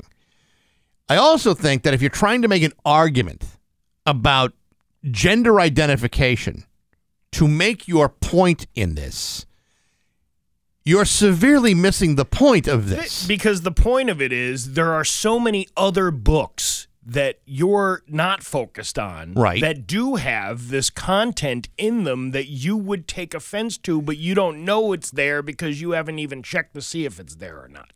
I'm telling you, there's tons of materials in a library that anybody could be, any one person could be offended by. I absolutely agree. I think you're right. There should be some sort of age appropriateness thing. That's just that's always the way it's been. Publishers often do that with books anyway. But nevertheless, if the argument is going to be, well, I don't want my kid to learn about, gender identity. Well, I got news for you. Yeah. That argument, that is not, and it's never going away. It's not going away. It is now part of our dialogue. Whether you like it, accept it, or not, it's just a fact. But it's out there. It's no different than any other thing that society had to deal with that created a major change in point of view. It's another thing. So if you're trying to attach this belief system to whether or not you put books in schools, to me, it's 2 totally separate situations.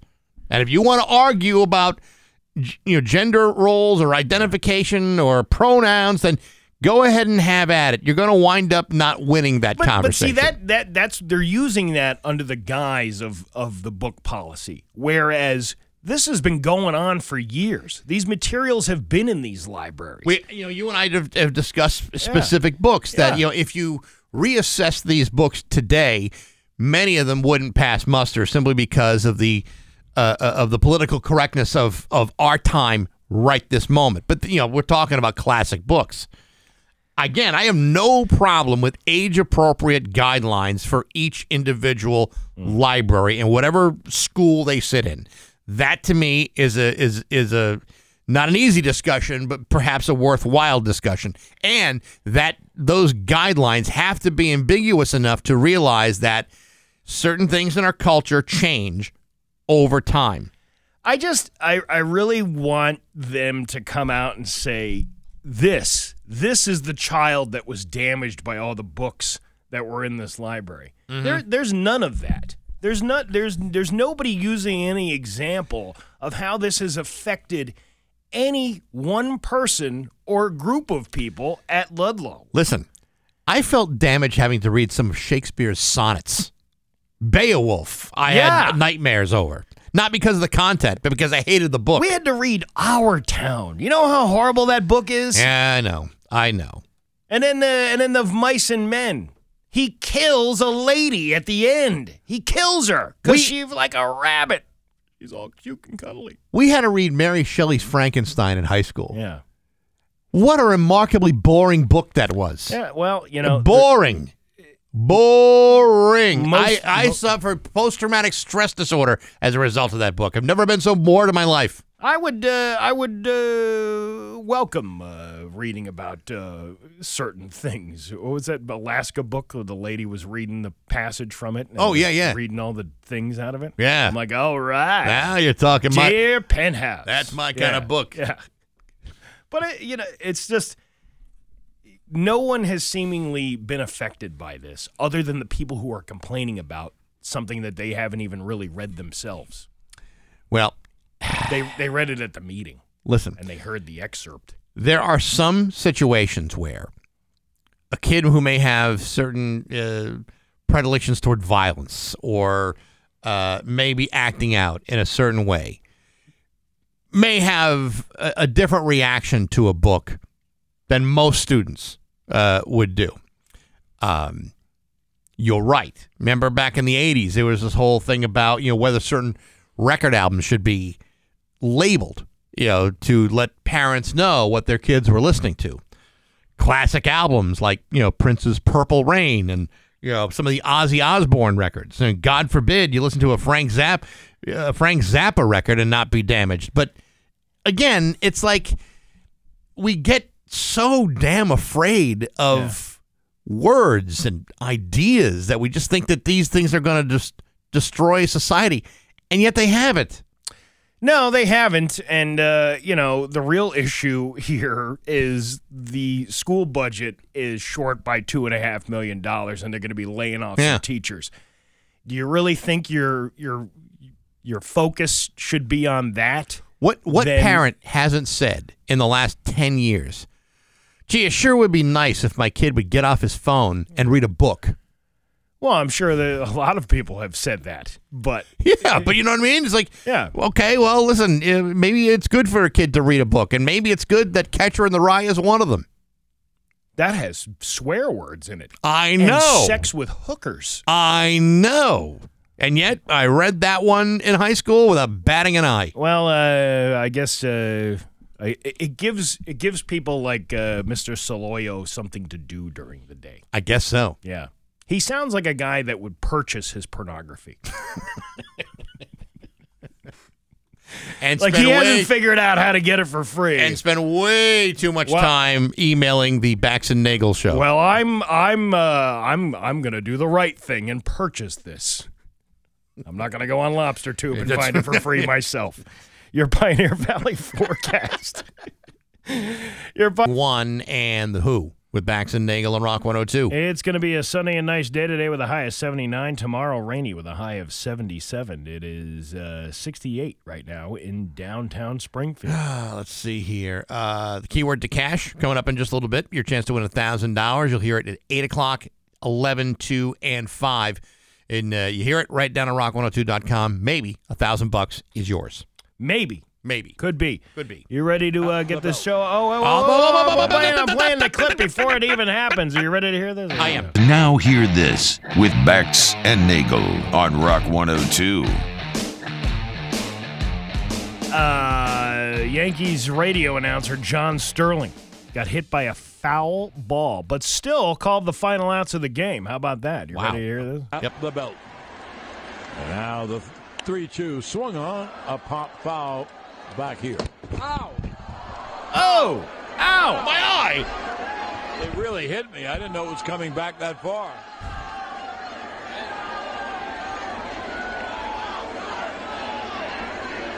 So once again, it'll be a 3-2. Wow. He continued what a to professional. Go. I like that. The 3-2 swung on a pop foul. Back here. Ow! Ow! Ow! I'd be crying like a little schoolgirl. That's gotta hurt. You ever been hit by a baseball in the head? Yeah. And it's not pretty. I got hit in the cheekbone once. I got hit baseball. right in the nose. Oh, man. Yeah. Not pretty, man. Not good. Gross. Yeah. Here's where is that? Oh yeah, Number two. Yeah. When promotional stunts go wrong, you talked about this in your View from the Couch. During a timeout in Miami the other night, was planned for Conor McGregor to come in onto the NBA floor and punch the Heat mascot, Bernie.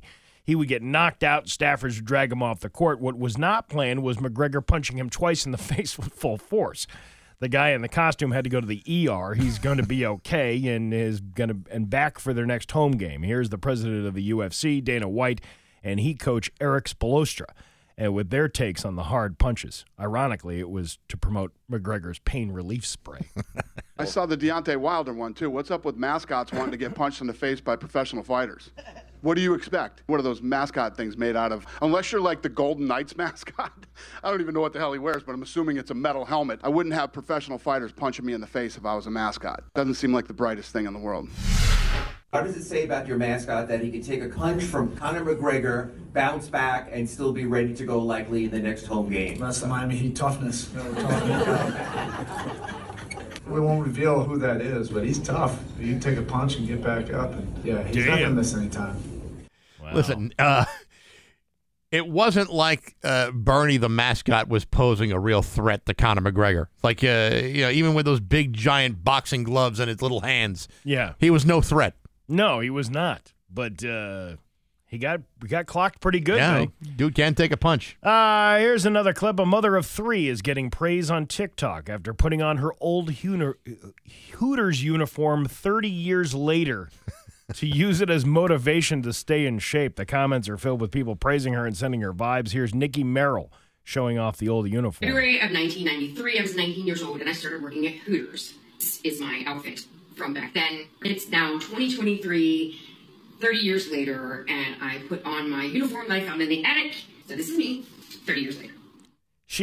She doesn't look bad in the outfit, but the voice, I wouldn't be able to order from somebody like that. Sure you could. No.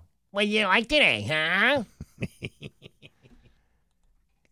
Well, listen, I mean, you're not really at Hooters for the audio quality of the service. No, it's the visual. It's all visual. I know, but when that chicken wing now looks like a piece of pizza hanging down, I didn't know they served canned ham and pizza here at Hooters. What's that all about? Is that pepperoni? I hope it is. God, stop. Walgreens has debuted a new store design in Chicago that is just 2 aisles and almost everything is stored in the back.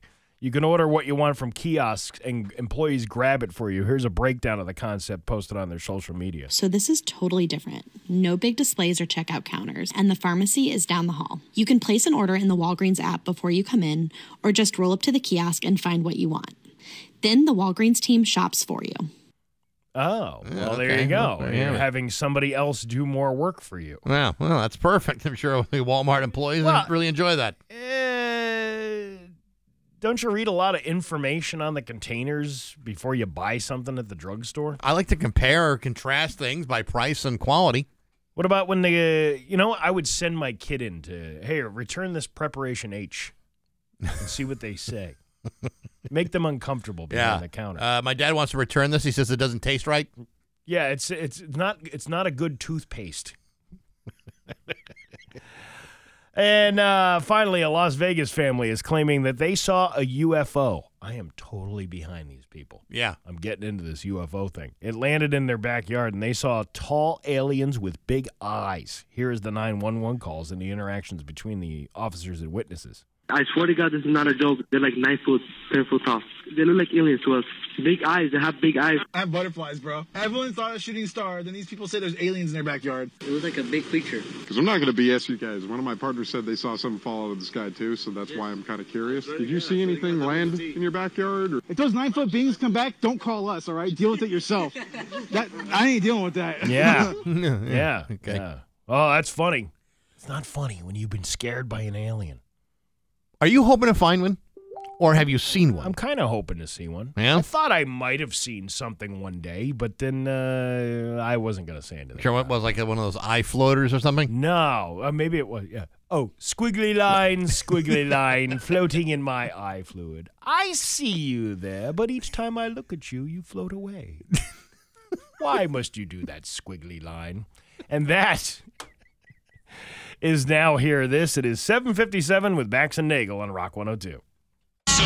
Bax's View from the Couch, brought to you by Rocky's Ace Hardware, your grilling headquarters, Weber, Big Green Egg, Uni Pizza Ovens, and Traeger wood-fired grills.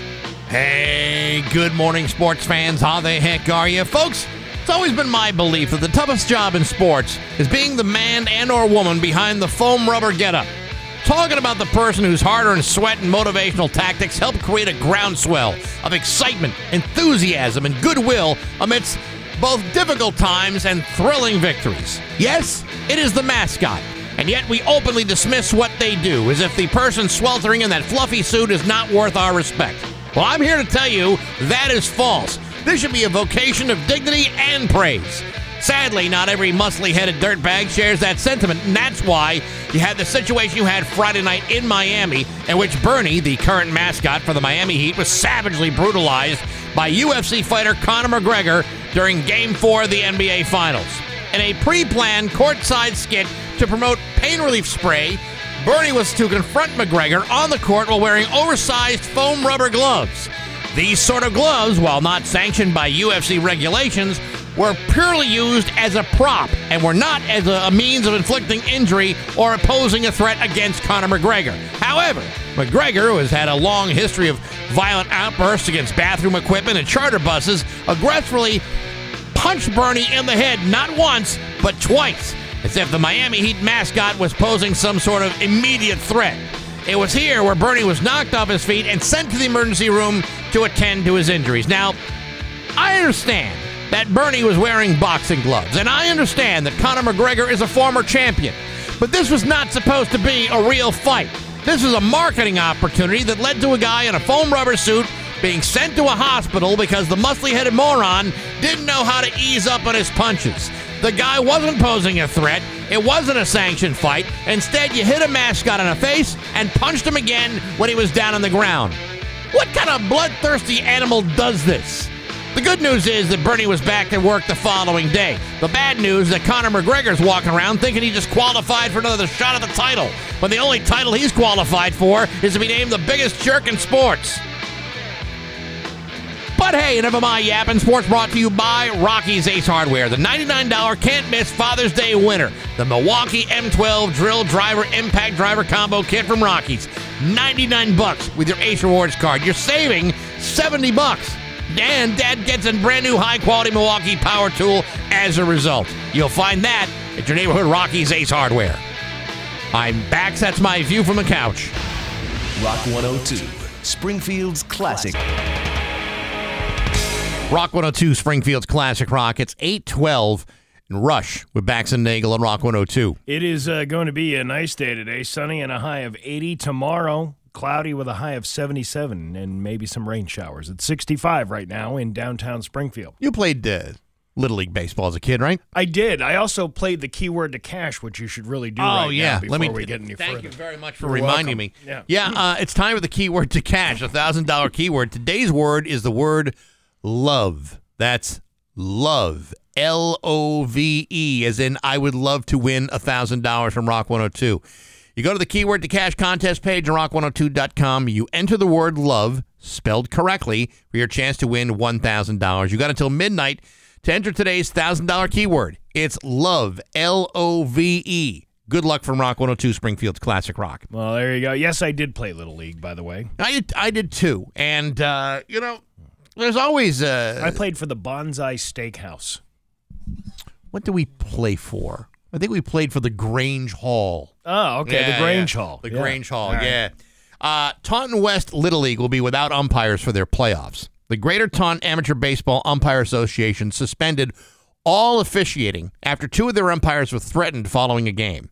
Profanity, verbal harassment, I'm going to meet you in the parking lot, explains umpire president Dominic Damiano. It gets overbearing when it starts to affect the kids, and the kids see it, and that's a line crosser right there. Late in the game, a controversial call took place off the board for the home team. Damiano says the home plate umpire put his hand up to stop play. However, neither the batter nor the pitcher noticed him doing this. So when the pitch came in, the batter smacked in a 2-run double to take the lead in the game. The umpire called the play back because, again, the ball was never actually in play. So that pitch should never have happened and the kid should never have hit a double. Damiano says the umpire did the right thing. They said, we have to pull these guys back. I never put the ball in play. The batter strikes out. So does a kid after him. And that is when absolute chaos breaks out. Yeah, they took 2 runs off the scoreboard. Yes. The umpire at the time, Paul Nato, was behind the plate. He said fans started chanting at him and the other umpire. claiming they needed to earn their $50 pay and that they didn't know the rules and that there was booing and heckling. But the Taunton fans took it a step further. After the game, parents continued to harass these two umpires, and Nagle claims that at least 2 fans threatened to attack the umpires by the concession stand and again in the parking lot. We threatened to call police, and one gentleman pulled the other gentleman away and said, well, you're lucky because this guy's a cop. And as soon as we got in the parking lot, the gentleman was out there waiting for us, and more people followed us out, continued to accost us to start a fight and call out names. You know what? These are adults doing this. Yes. These aren't the kids on the team. These are the adults who can't behave themselves at a baseball game. And you can argue, listen, you can take issue with any call that you want. But you know what? The umpire has the final say. And that's it. And how many times have you witnessed in any of sports where the call was overturned? How often does that happen? Not all that much. Not very often at all. No, not. The call sticks. The Umpire Association has decided to suspend all officiating with the league by saying that these incidents violate their contract. They're going into playoffs. The mayor of Taunton, wants to come up to some resolution. But I got to tell you, when I hear stories like this, I mean, I'm kind of outraged like you are. Yeah. It's not, as a parent, I know that I've observed other parents misbehaving at their child's sporting events. I've seen coaches do it before. Of course. Listen, I remember playing as a kid. There was a coach for another team. They're not our coach, but the coach was screaming at the kids in really what was an abusive way. Mm-hmm. Parents didn't say anything. The kids are just, they're just trying to play baseball, but the coach was screaming at them, swearing at them. Mm-hmm. And even the umpire had to say, listen, dude, you got to calm down. This is not right. You should not be acting like this. Verbally abusing your exactly. players. Yeah. The line then, you can point to the small group of parents that kind of also feel as though they've got a right to abuse an umpire for simply making a decision that you may or may not agree with. But your kids are watching you do this. Your kids are watching you behave this way. They're learning from you rather than learning the idea of good sportsmanship. Yeah. They're learning that if I disagree, the only thing I can do is berate and threaten someone with physical harm. No, you got to do what I do. Sit there next to another parent and talk about the umpire behind his back when he can't hear you. Yeah, that's fine. Yeah. That's fine. Look at this guy. But the moment you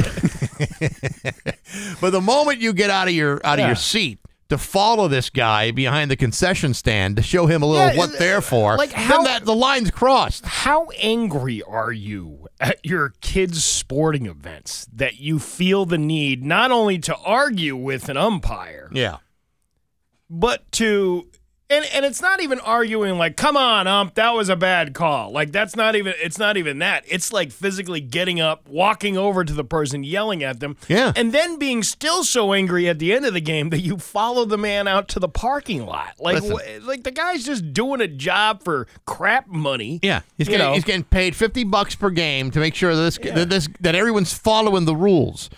And yet, here's the thing that parents need to understand: at the Little League level, nobody's going to get recruited for a college scholarship, nor are the pros scouting your kid in Little League.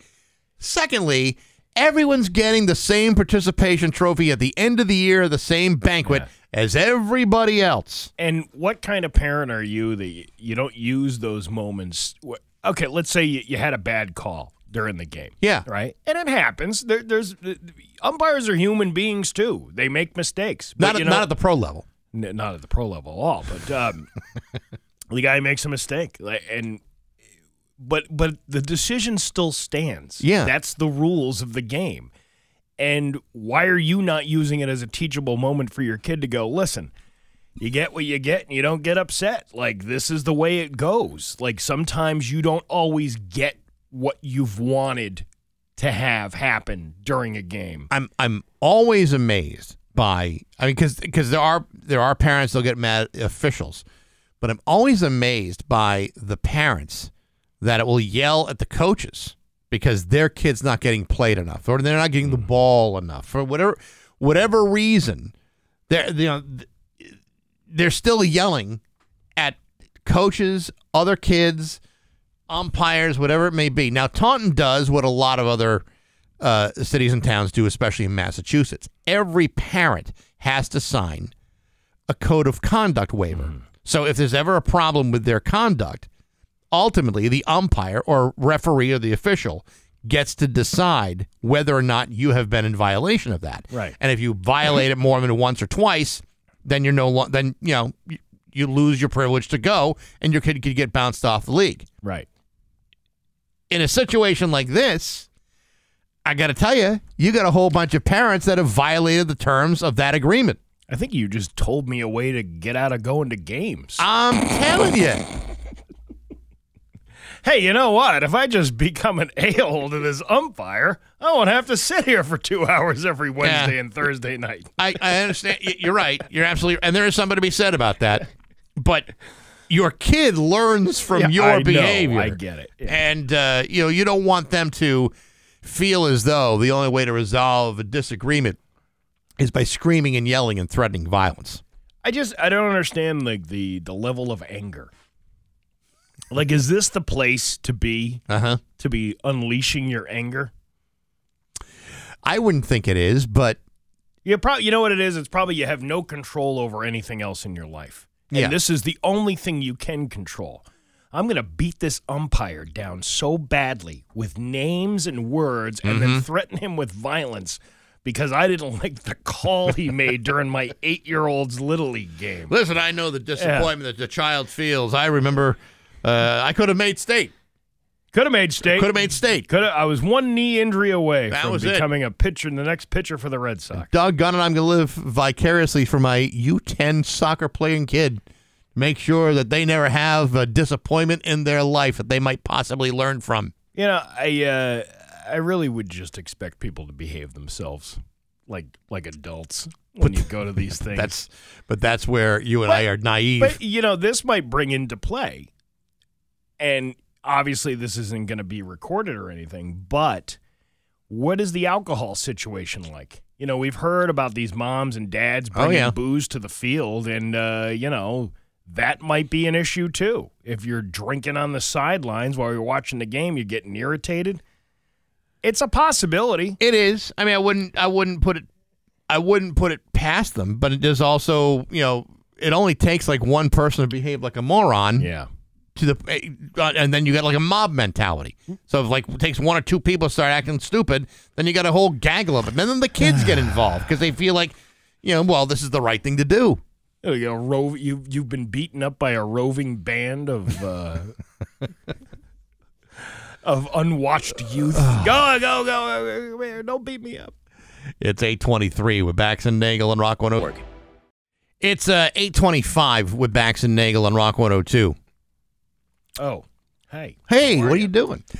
The Big Bonk and Smoke is going to, believe it or not, the Big Bonk and Smoke is happening a week from Wednesday, June 21st. I can't believe it's here already. That's crazy. I know. It's coming on Wednesday the 21st at the Log Cabin. Come and enjoy a fun night with the beautiful views off the side of Mount Tom. Your admission includes a few cigars from the Cigar Room 2 in Agawam.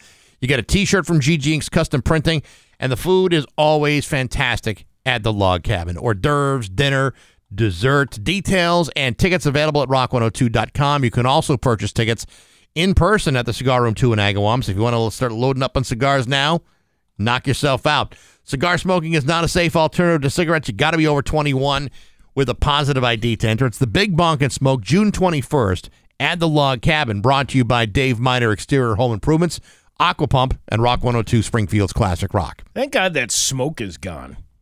Or at least the thickest part of it is gone. Well, if the wind patterns change, we could see that all over again.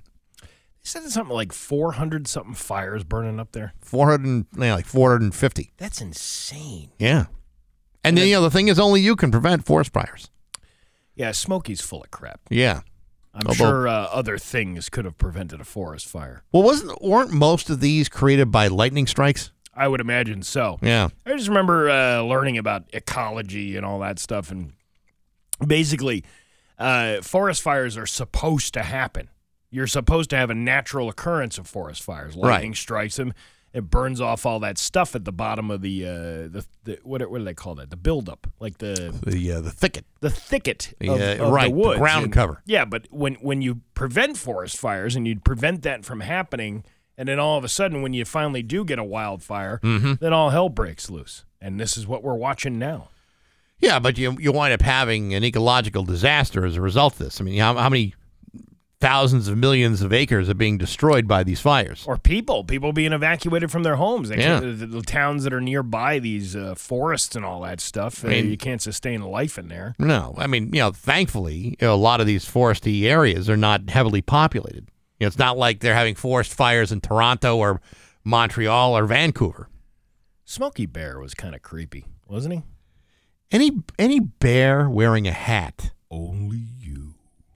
Yeah. It's like that's, I don't know, dude. I mean, that's, I know you're just trying to help with the forest fires and everything, but you're creeping me out. I remember back in the 90s, they had this they're trying to revamp Smokey and have all these fun little country tunes and things like that. Yeah. Didn't really work.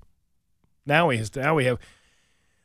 Did Smokey say only you can prevent 436 forest fires? No, he didn't. Yeah. Probably stopped at like 2 or 3. Yeah. Lazy bear. Bear doesn't know what he's talking about. It's 8:28. News is next on Rock 102. 8:31 with Bax and Nagle on Rock 102. It's time for news, and it is brought to you by Gary Rome Hyundai.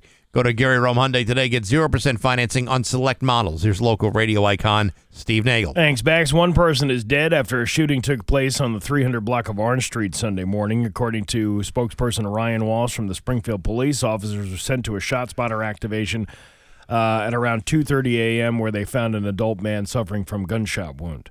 The victim was taken to Bay State Medical Center where he died. The Springfield Police Department Homicide Unit is investigating along with the Hampden County District Attorney's Murder Unit. If you have any information about this incident, you're asked to call the Detective Bureau. An unknown hazardous material was found on the Bliss Park playground on Sunday in Longmeadow. According to the Longmeadow Fire Department, the state police hazmat team, along with the Longmeadow Police Fire and the Department of Public Works, are investigating the material. The playground will remain closed until further notice, and there's no threat to the public.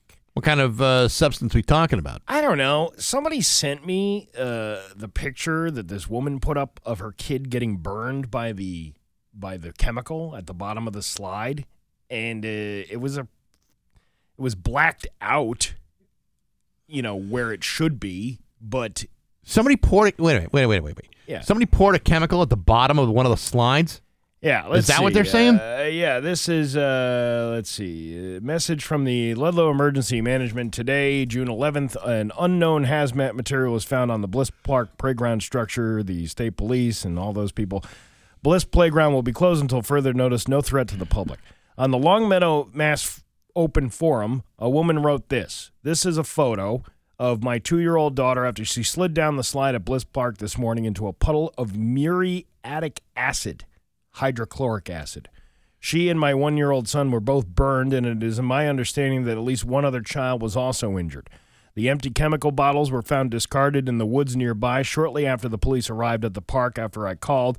The police and fire department have been very thorough in their investigation and were in contact with us all day, but there's no video surveillance at the park. The reason I'm posting this is because I'm urging folks living nearby to check your home security cameras just in case you might have seen anything as to some clue who this was. There's a sizable puddle of this chemical collected in the bottom of the slide, and it was very concentrated. It was burning our eyes and noses when we got close. Jesus. This could have turned out much worse if any child had gotten into a child's eyes or had been ingested. Yeah, that... Are you... Hold on a second. Yeah. So you know this park, right? Yes, okay. It's right. I know where it is. You know where it is. Yeah. Are you surprised to hear there's no... are they saying there are no cameras at that park or no cameras of that particular area of the park? There's no cameras at the park, or maybe it's not in that area. I don't know how that works. Does that seem real surprising to you?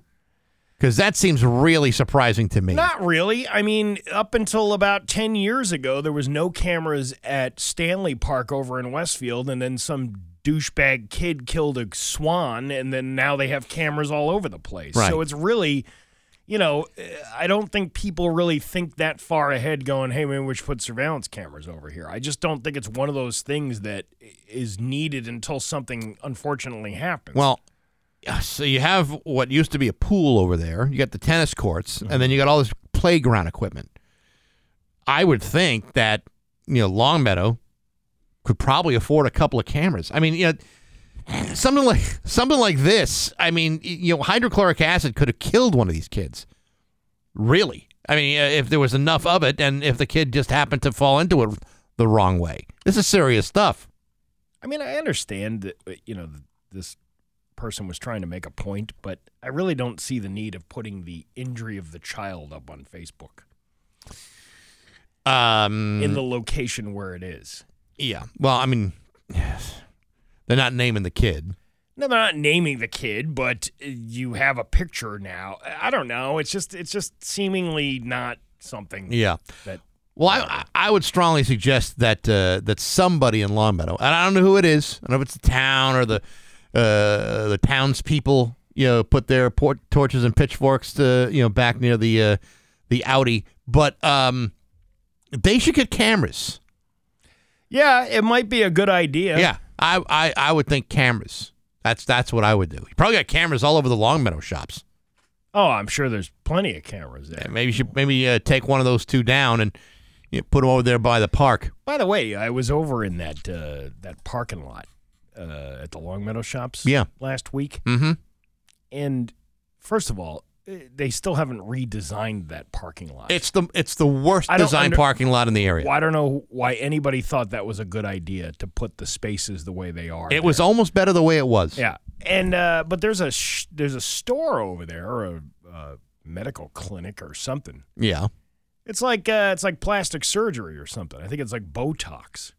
Oh, really? Isn't that what that is? It's like a... That's not the emergency center. No. This is like it says rejuvenation place.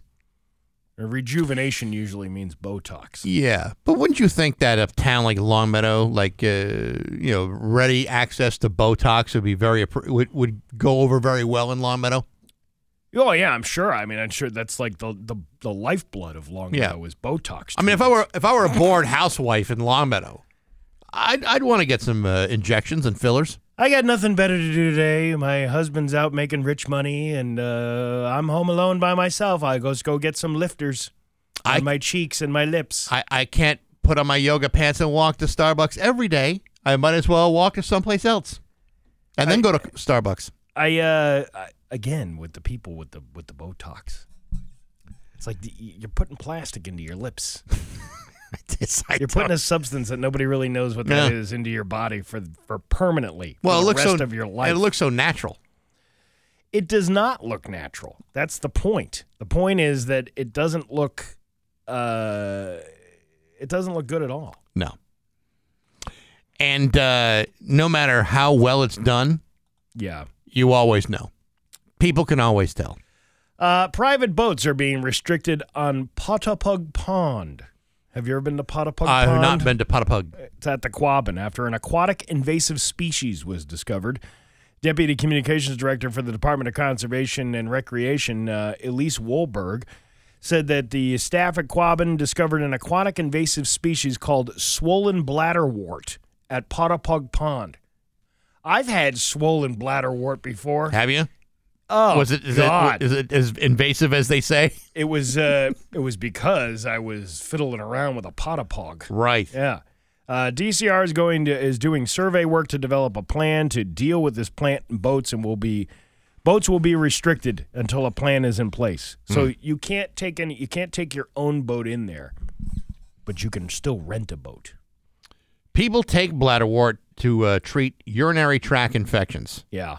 Kidney stones and other things. To treat spasms, fluid retention, swelling, and to stimulate gallbladder secretions. It sounds perfectly fine. Swollen bladderwort? Yes. I like swollen bladderwort. It's a rootless, carnivorous, bushy, submerged plant that can form dense mats at the water surface. They are not native to Massachusetts and have the potential to destroy native species such as vegetation, fish, and animals. Speaking of invasive plants, I got this fire bush growing around my house. You ever see those? Usually penicillin can take care of that. Yeah, well, it's not that kind. It's like a super fire bush. A fire bush. Yeah. You ever see these things? I can't say I've ever seen a fire bush. I remember the burning bush in the Bible. So I cut a bunch of them down last year. Mm-hmm. They're already like halfway to size again. That's how fast they grow. Some of these invasive species are real problematic. I'm trying to remember what the hell it was that we're seeing in Vermont. It was a kind of plant where if you touched it, it would burn your skin off.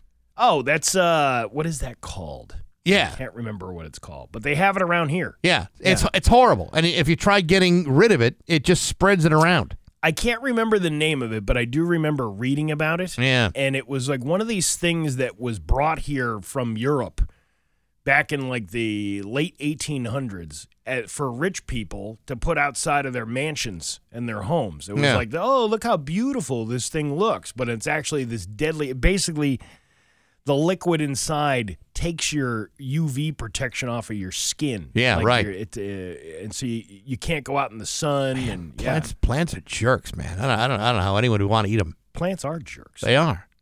Why do we keep them around? I don't know. We don't know why we do that. There was another story here I wanted to get to before we end this thing. We're going to be talking to the Radio Control Club coming up. Okay, that's cool. And the internet is so slow in this building. What is that? I told you, it's Amish quality. We're a professional radio station. That means should nothing. have high-speed internet. We got nothing. And it's loading. It's loading.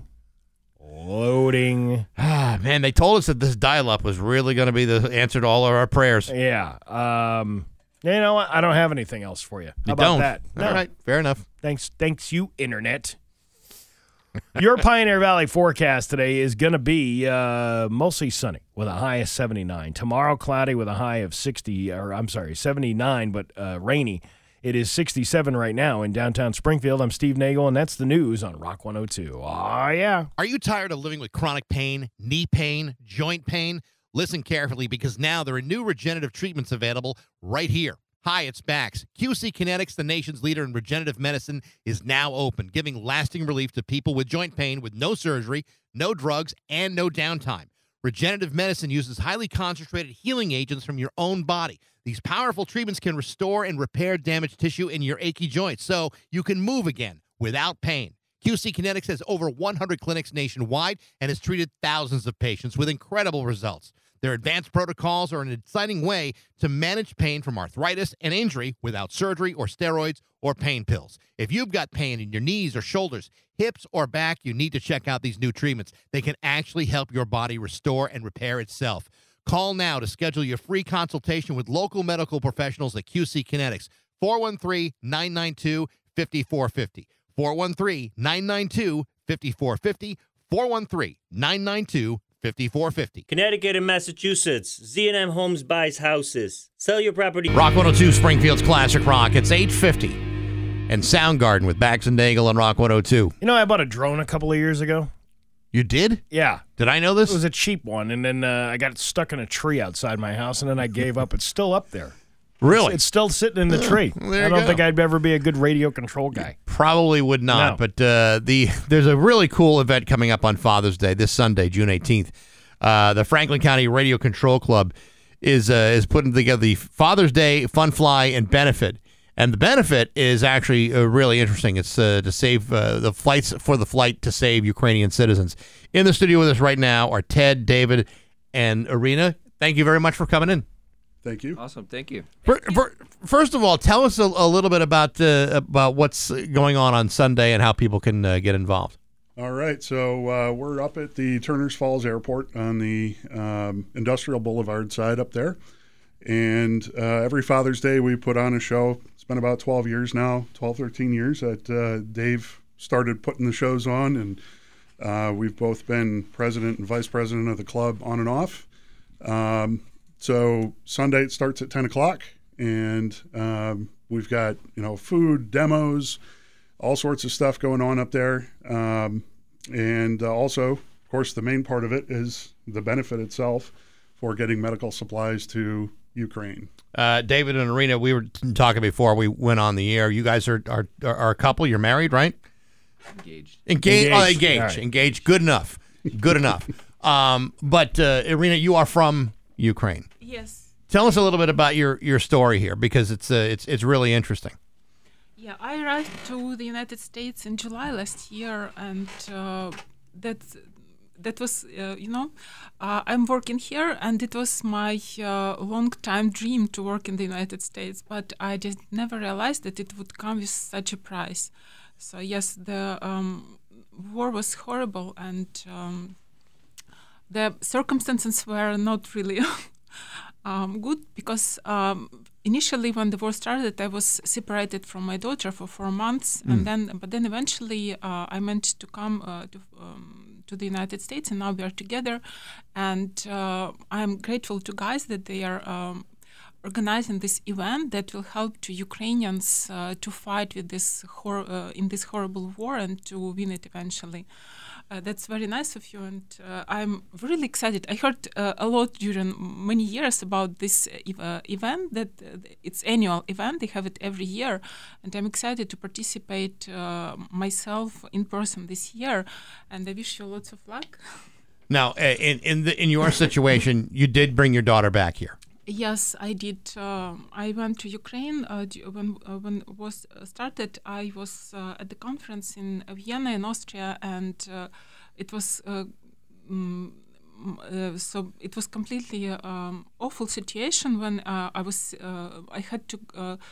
The war started, and she was locked there in Dnipro, and I had to go to Ukraine and to bring her to the safe place, to the Poland.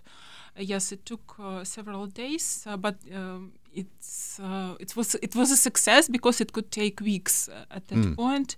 It was a big line at the train station to get to the train, and people were literally waiting in the line in winter in the streets.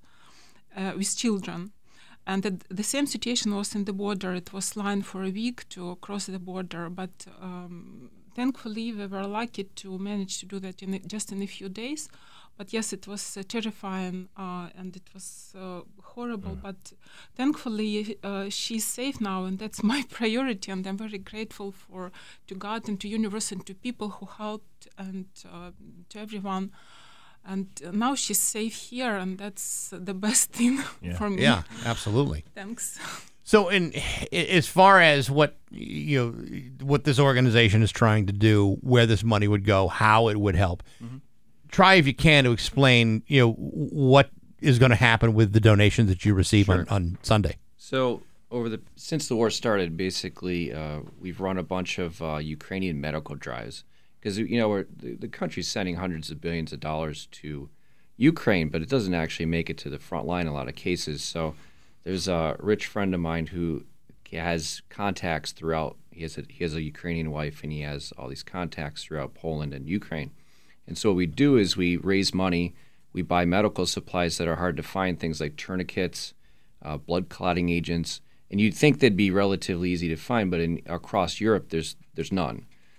So what we've done is at the university, I work at the university, and also with the Airplane Club, we raise money, we buy tourniquets and other things, and then through the network we have, we get it right to the front line, to the actual soldiers, the guys that actually need it.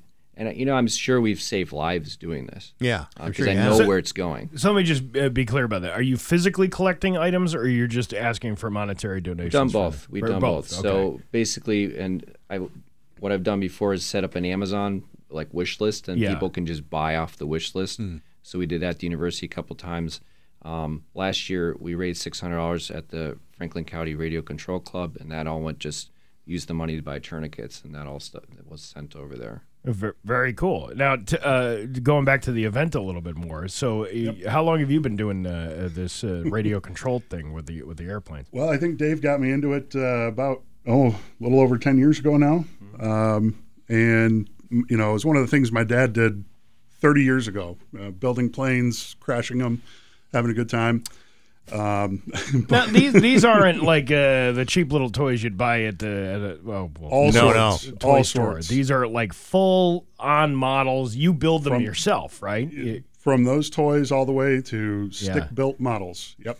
And these things, do they have to have like? Do you have to have a tag on the back of them, like a tail number and all that stuff? Or so most recently, with some of the stuff going on with the FAA in our main organization, the AMA, the community-based organization that charters all of these clubs.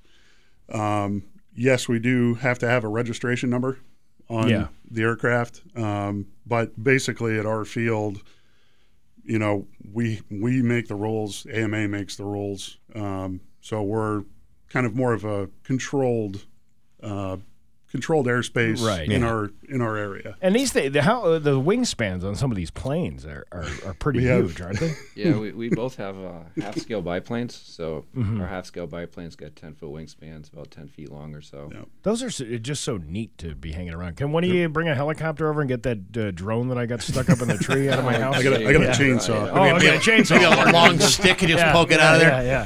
So again, this is Ted, David, and Arena from the Franklin County Radio Control Club. The event happens Sunday, Father's Day, 10 to 4, and if it all goes to a great cause, and in fact, we'll post a copy of that Amazon link on our Facebook page so that people want to get involved, even if they can't make the event. One way or another, we'll get some people helping you. Perfect, awesome. Guys. We appreciate it. Best of luck on Sunday, and best of luck to you and your family. Thank you. Thank you very much. It's 8:58, actually almost 8:59 with Bax and Nagle on Rock 102. Rock 102.